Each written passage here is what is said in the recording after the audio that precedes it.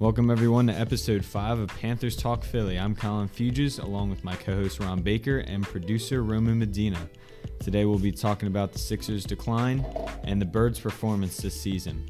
But before I get started, I have the great pleasure of introducing our special guest. He's a star on the stage and performing this weekend in Rhapsodies. Welcome Giacomo to the studio. Hey guys, thank you for having me. Thank you Giacomo for coming on. So we're going to be talking a lot about the Eagles, but why don't we start with the Sixers? I like to start with the team that we're going to kind of touch a little bit on and then kind of get a lot deeper with the other team. So Sixers, Giacomo, I know you're a fan of basketball. Have you been watching at all? Yeah, I definitely have. A lot of the games. I'm a little upset with how they've been playing recently, but hopefully we can figure it out. I was just about to ask, what are your thoughts so far on the season? To be honest, I just don't think our setup right now, like the whole team vibe, I don't think they're meshing well together. I don't think any of their play styles really correlate with each other, and I think definitely Ben and Embiid really got to step it up and really got to figure out who's going to take charge. And kind of just to elaborate on what Giacomo was saying, it's like that these guys are the core two guys, key players on your team, and it's like if one of them's not performing to the best of their capabilities or the best of their abilities, the team's instantly becoming worse. And then you have to rely on the other guys like your Tobias Harris or, Josh Tobias Richardson. Yeah.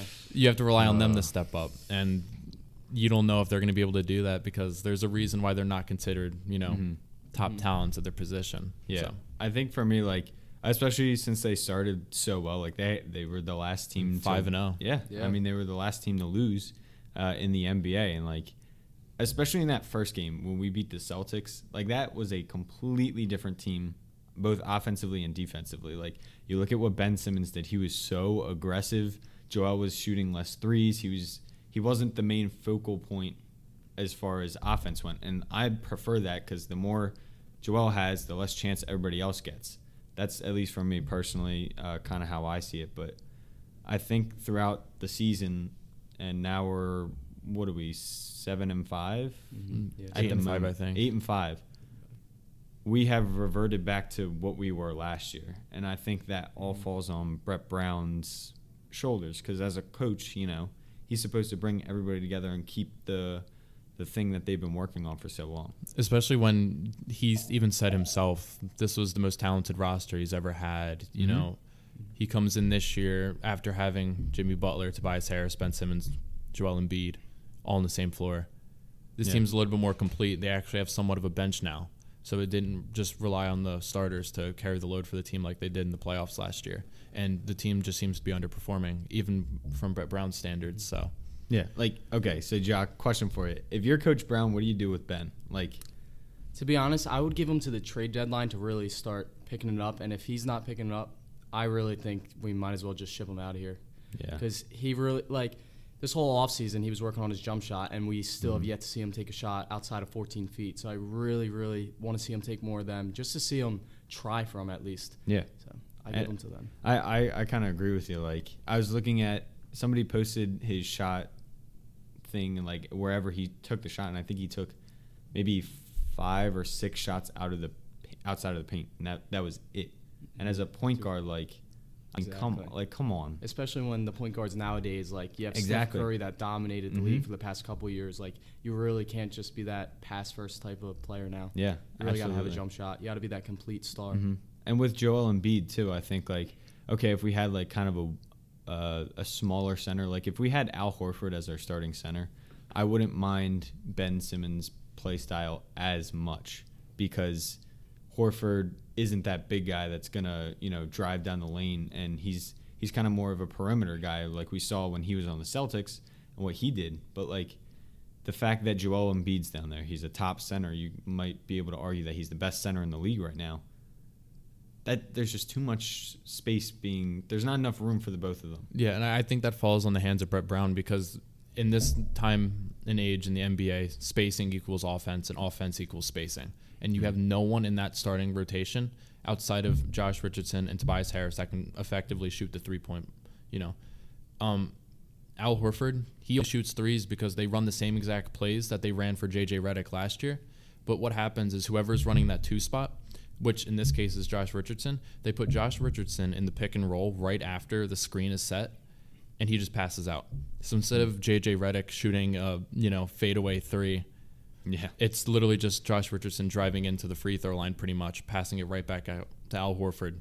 So offense isn't changing. It's just the personnel. So it's just not going to work that way. I think I've always been like, I'm both of you guys know how big of a Ben Simmons fan I am. Like a biggest fan of him ever. But like it's so frustrating to see him. Yeah. And he did the opposite of this in the first game. When he drove to the basket 90% of the time, he was either dunking or laying it up. But now he's going back to what he did last year, and he jumps in the air, doesn't know where he's throwing it, which makes turnovers or a bad and he sort of hesitates when he's making all these decisions, and it's causing all these turnovers. Exactly, which is just not working out. And that seems to be like just a steady thing throughout the entire, like even the last couple of years. You could look back. It's the philosophy of the Sixers. You pass the ball to create opportunities. It's honestly, their turnovers have been unbelievably large.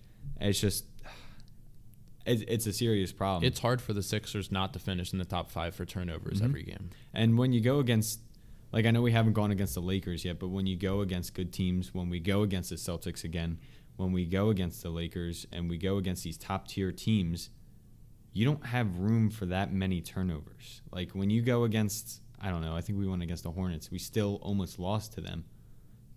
And turnovers was such an important part of that. It's just like you're just letting bad teams into the game because of those turnovers, and you're going to get blown away by the really high teams because they'll make garbage into gold, and they're just going to take advantage of that. So it's very frustrating. But another frustrating person to watch, especially a couple games ago, setting the record for most missed threes in a game for a Sixer, Tobias Harris. What's going on? What's going on with him? Most overpaid player in the league right now. He just can't do anything with the ball. Hot take right there. I'm telling you, we paid for him to be that to be shooting threes. We've really needed him to be sort of like Jimmy Butler. We need a guy that he needs to be an effective scorer. And when you're going 0 for 12 in a game and almost setting the Sixers franchise record for most missed 3-pointers in a row, he had 23. The record's 25. Yeah, he was this close. Unacceptable. It's unacceptable, especially because we need shooters. We need shooters, and we really have been relying on him to do that. And with him failing to do that this season, it's really disappointing. I kind of agree with you. I think, last season I talked to a lot of people about this, how Jimmy Butler kind of trumped out Tobias, and Tobias was that nervous, quiet little kid in the corner. Yeah, and he did next to nothing. He has the talent to do it, but he just had to show people he didn't get the opportunity. Now he has the opportunity, and he's falling flat on his face, and he's proving everybody that believed Jimmy Butler's better than Tobias Harris, even if he's older, completely right.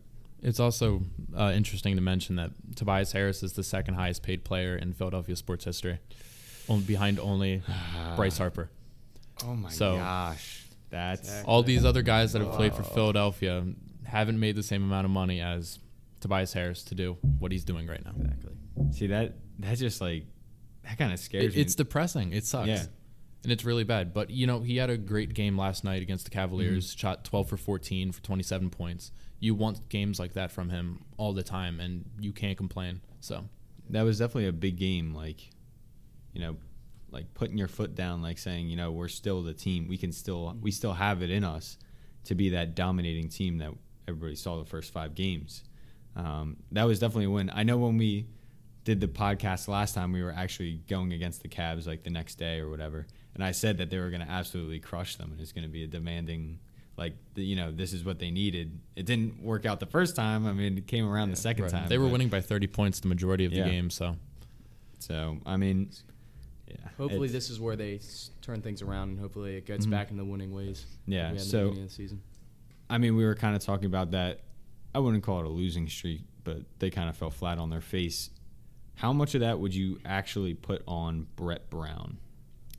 I would blame a lot of it on Brett Brown because, you're the coach. You got to lead by example, and you got to make sure everyone plays well together. We got a lot of stars. We got Joel, we got Simmons, we got Tobias, we got Richardson. they're all great players on their own, but now it's really just fixing their own play styles to work with our system. And I really blame a lot of that on Brett Brown because he hasn't worked well with them at all. Okay, and to kind of elaborate on what you're talking about, Giacomo, it's like the whole philosophy of Brett Brown is to be passing the ball and make these opportunities, and that's kind of what the system has been. But he has more vocabulary terms for how he likes to talk about basketball than he does plays. He has no creativity with offense, and that's why we use the same exact plays we did last year, only just a little bit different. Yeah. And it doesn't help that, if Brett Brown ever says, oh, yeah, well, this team, like the scheme that we were supposed to be running wasn't the same, then it's an issue with the front office too. Yeah. And if Brett Brown's having issues with the front office, then clearly there's some kind of personal conflict that this team wasn't meant to be. And stuff's going to come out.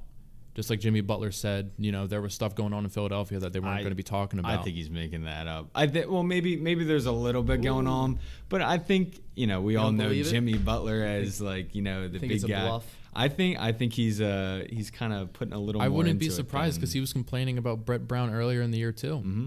Yeah. I remember that. That was. I was like, oh gosh, that is not. Scary. That's especially with a guy like Jimmy Butler after coming from the Timberwolves and showing what he did with the other guys, the third stringers. Yeah, but I think Brett Brown, he has all the responsibility for this because there's a ton of great coaches around this league that know how to utilize their players and make them show out. Get them big contracts. You look at a team like the Celtics. Yes, I think they do have a good lineup, but it's nothing compared to ours. And I think a lot of their success comes from their coaching. I think the Celtics coach is very good at putting everything together.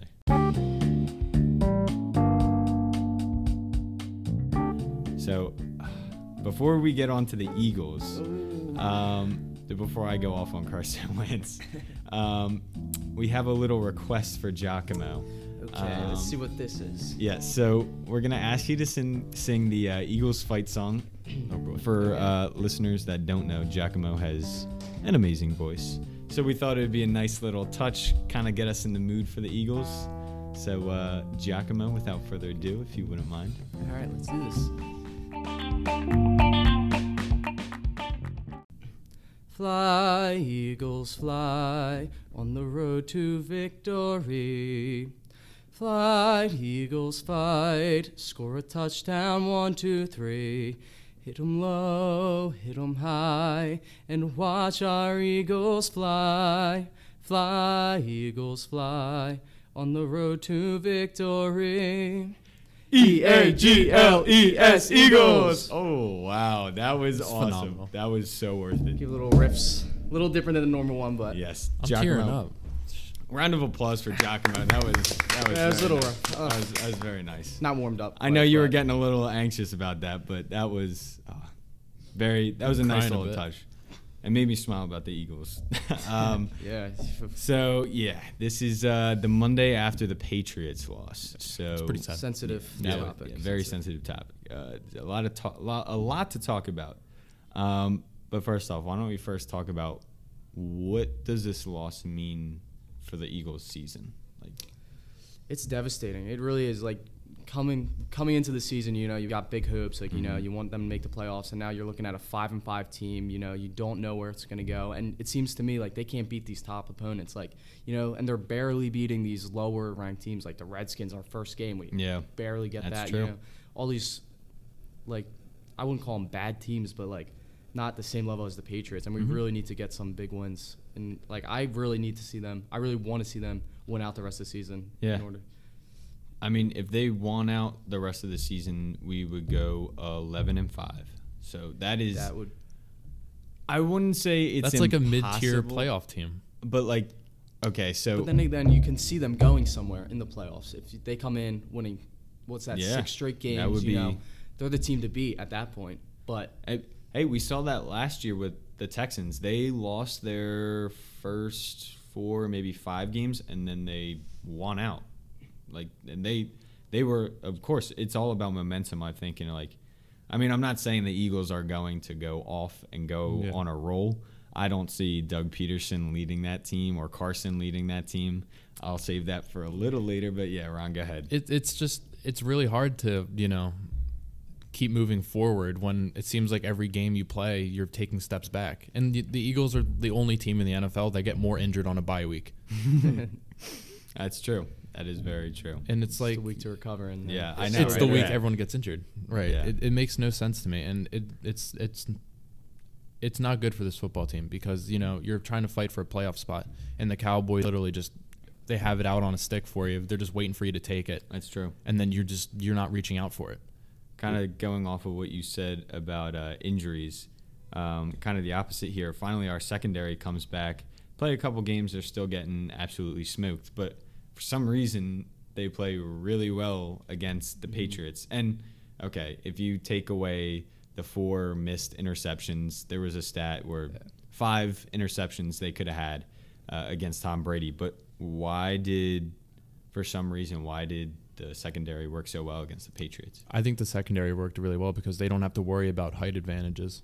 A lot of the Patriots wide receivers are 6 foot or under, and a lot of our cornerbacks are 6 foot and under. So it's a lot easier to cover someone that's right around your height than having to deal with someone like Julio Jones, who's 6'4", having to deal with DeAndre Hopkins or you know, Michael Thomas, and even some of like the lower tier guys. You know, like they're pretty tall. And that's why when you see guys like Alshon Jeffrey not being able to perform, it makes you really question what's going on. So yeah, I kind of go off what you said, but I think +2, and I know like some people might find this like, oh, what are you talking about? He's still the GOAT. Tom Brady's starting to fall off a little bit, and it's been very concealed by that defense. That defense is really good. I think he had like 14, pretty good. like 14 incompletions. Yeah. That was a career high for him. In a half. Right.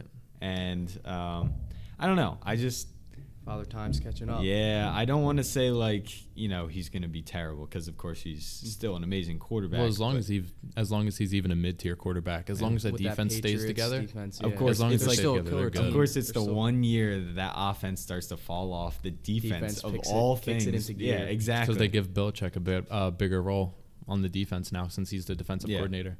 Absolutely. So we're talking about the loss. Giacomo, I'm not sure if you're familiar with the blame game, but we each go around, blame the loss on one person or a small group of people. So who wants to So start? I'll start it off. Right. I'm going to blame it on the wide receivers. That whole group as a whole, like, you know, this leading up to this whole season, you know, big injuries like Deshaun Jackson going down, Alshon getting hurt.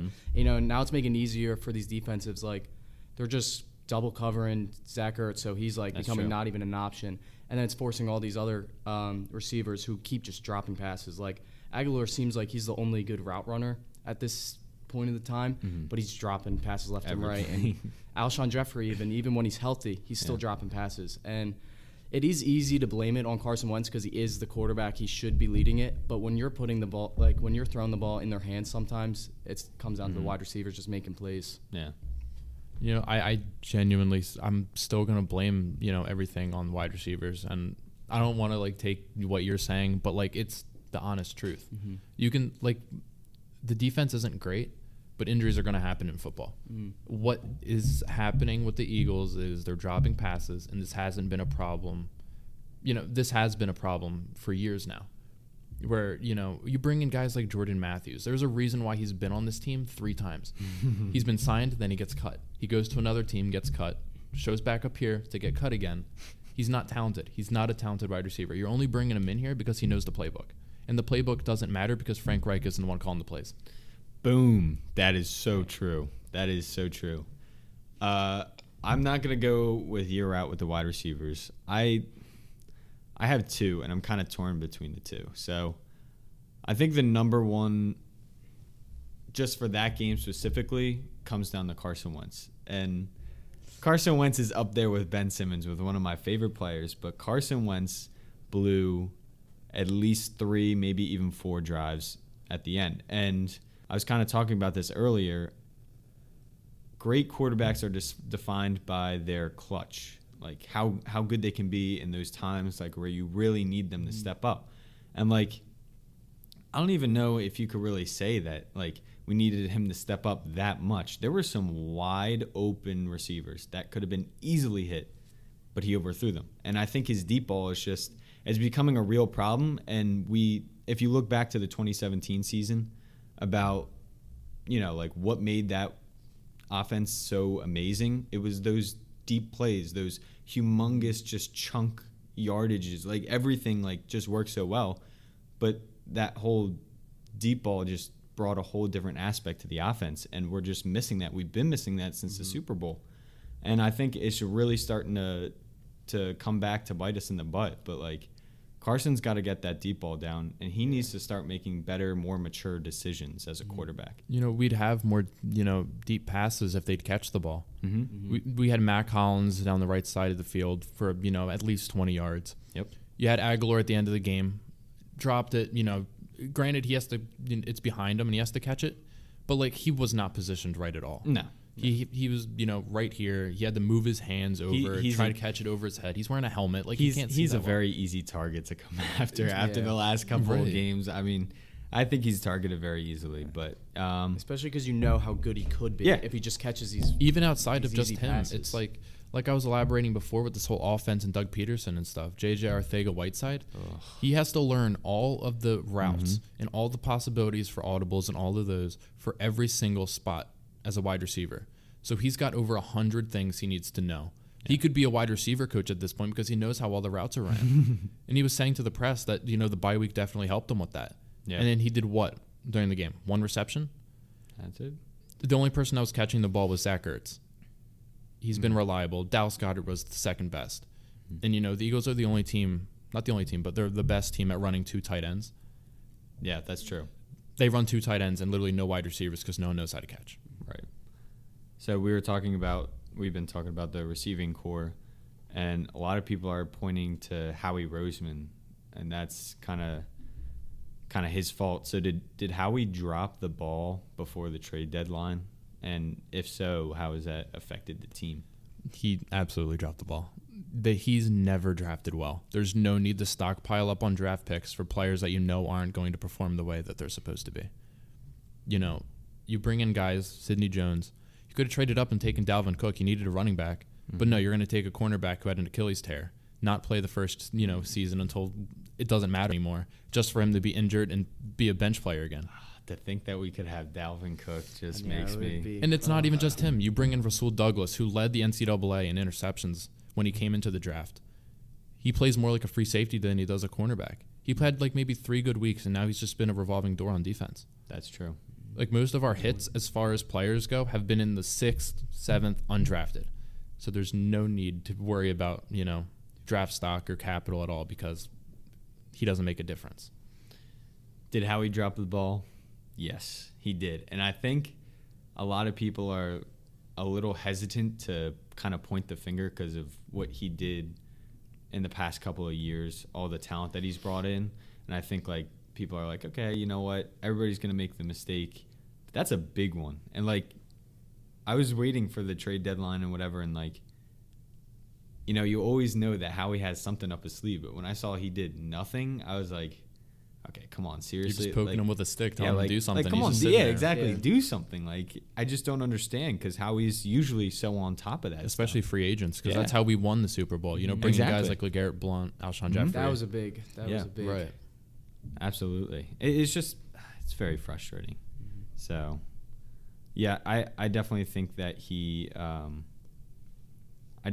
dropped the ball as far as that goes.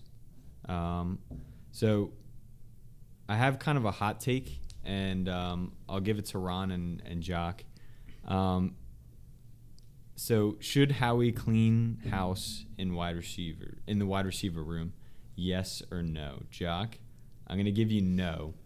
So you have to defend that side. Okay, so you have to defend why he shouldn't clean the house and he should keep the receivers that he has. Okay. He shouldn't do that because, like through the past couple of seasons, like they have been dropping a lot of passes, but they still somehow like come out towards the end of the season. They're making these big plays. Aguilar, he will drop a couple passes here and there, but at the end of the day, like he can make those big plays. Like Alshon Jeffrey, he's like his whole career he's been that stud of a star. Like he's been such a big superstar. So I think just give it a little bit more time, next couple weeks, and really just wait it out and see how these next couple weeks play out. Ron, you got to go. If Deshaun Jackson and Alshon Jeffrey weren't signed to contracts, I would so blow this whole thing up. So there is no one in this wide receiver room that deserves to be considered on an NFL roster. Deshaun Jackson's great. He's great, but he's also on the, 32, whatever it may be. His You signed him injuries to a 3-year contract. So you're telling me you expect him to perform at a high level until he's 35? No, I think Howie Roseman messed up starting to burn out a little contracts. bit. And then he re-signs Alshon Jeffrey. Alshon Jeffrey hasn't been good unless Nick Foles has been the quarterback. He's like, that's It's just so how it's weird, been. It's though. It's weird like- because Nick Foles was always like leading them. He'd have to make these like one-arm catch, but it seems like Carson Wentz is putting it right in his face mask and he's dropping his passes. But Exactly. But to go back on the whole wide receiver thing, like they got to blow it up just because, granted these are younger guys, but Nelson Aguilar, he's had 5 years to produce something and he's literally done nothing. And then you have guys like Arcega-Whiteside, but like if he was playing well, he should have been playing by now because he's had absolutely every opportunity to. If he can't step up to this now, he's not going to be able to step up to it later. Mm-hmm. Yeah, I don't know. I think if I had to pick a side, I think I'd go with Jock's side with not cleaning house just yet, only because they just signed Deshaun Jackson. Mm-hmm. I'm a little nervous about Alshon though. Like, what is going on with him? You're not going to fix it either. That's what sucks. He seems more like now is he like, I watch him more. He looks more like a basketball player out on the football field. It's because Carson Wentz doesn't know how to do a simple check down pass. If the pass isn't 7 to 10 yards away, he's not throwing it. He'll just stand there and wait. And if he just did that, there would be so many opportunities where it's 3rd and 6, 3rd and 5, 3rd and 4 instead of 3rd and 10. I think plus two that comes down to the play calling of Doug, and I don't understand. Like, he always does these, like last night it was like 3rd and 8 and he had a check down ball, like 2-yard slant. That was the highlighted route that he needed to throw to, and Carson Wentz got it there. But why are you calling that like that? You need to get 8 yards. Why are you doing a 2-yard pass? It just doesn't for some magic. It just doesn't make sense, and it makes me more and more concerned that Frank Reich was the real. I don't want to say the Super Bowl and all the play calls were all on his shoulders, but like, gets me a little worried. Yeah, especially even like late in last night's game, like you bring out Zach Ertz for one play, but you keep Dallas Goedert in. So Bill Belichick, the great defensive coach he is, he knows that it's going to a wide receiver. Yeah, so it's either going to be some kind of long pass because Zach Ertz isn't the fastest guy. So if he runs a simple cover 2, where he has both those safeties back there, they're going to be able to neutralize literally anything that the Eagles try to throw to him. Yeah, I agree with you on that. So, last thing here, we were talking a little bit about the season and how they might be able to turn around. But if the Eagles don't make the playoffs, how are you feeling about that? Are you like heartbroken, hurt a little bit, or you think it's good for the team? Something's going to have to change, and that's obvious. And that's not only for football, that's for every sport. Gabe Kapler gets such a better roster, and he does absolutely nothing with it. He loses more games with the Phillies with the addition of Bryce Harper and everyone else. Even for the Eagles, like you bring in this team, like in the preseason was considered one of the most talented in football. It's one of the best teams. It was right up there with the Browns and at the moment, the Browns. At the moment, at least for that got most overhyped team. They were. Easily. But I mean, like that just shows you it's really pretty much it's all down to head coaching. It's discipline. If the guys aren't going to be all for one and one for all, then stuff's going to happen. And that's what Orlando Scandrick did, and that's when everyone was like, all right, we got to get this back together. And you win a game, you lose a game, so on and so forth. It's just like you can be 5-5, you can be 8-8. It doesn't make a difference. You're not going to make the playoffs. Mm-hmm. Something's got to change. This offense hasn't been good since Frank Reich left, and this defense hasn't been great either. So something's got to change as far as personnel goes, and I think it should happen at the end of the year. So you think? Are you gonna? So how are you feeling about the Eagles not making the playoffs then? If that happens, I'm not confident at all. Well, like Dak if Prescott, it doesn't, Cowboys. Well, like if it doesn't happen, like if the Eagles don't make it, like how are you feeling about that? Are you heartbroken? Kind of feeling all right about it, or you think it's like really good for the team? Beginning of the year? I thought they were going to be really good. Like I'm talking, at least 12 wins, and now they're sitting at 5-5, and it's been like every week you want to be up, but then they let you back down, and eventually you just go too far down and realize, oh yeah, you're not in the playoffs anymore. Yeah. So it's kind of just it's bittersweet. You expected it because of how they've played, but you don't want to see them that way. Yeah. So, Jack, how are you feeling about it? If that I'm gonna be honest. I'm gonna be a little heartbroken because you see what this team could do. Like, you look at it before the season, everyone's so hyped up. Like, you think they can make like a run in the playoffs, another Super Bowl. Like, what Carson Wentz is capable of, and it's not really looking the same this year. And I think it would just be like really upsetting because, the talent-wise, like what they can do. And if they go another season where they just fell short, like it's easy, like you said, like they're going to blow up a lot of things. Like you don't know where people could land. Like you don't know what they're going to do with the squad. So that's true. I kind of agree with you on that. There's a lot of potential there. And like when you see that they have such a high ceiling and they fall so short of that, it's very heartbreaking. But I think for me, I'd have to go with I think it's going to be a good thing. And I know a lot of people are going to be like, what, are you serious? Like, and trust me, I love the Eagles with every bit of my body. But I think sometimes being put in your place is the right thing. And from right now looking at this team at the moment, they are not a playoff team. And they don't deserve to be in the playoffs after the way that they played, after Doug Peterson has been coaching them. They have no reason to be in the playoffs right now. And I think if they do somehow sneak their way into the playoffs like they did last year, it's going to put a blanket over all those problems and be like, you know what? No, we still made it. We're fine. You know what? We'll be even better next year. So I think not making the playoffs is going to bring a lot of change. And honestly, I think it'll be really good for the team.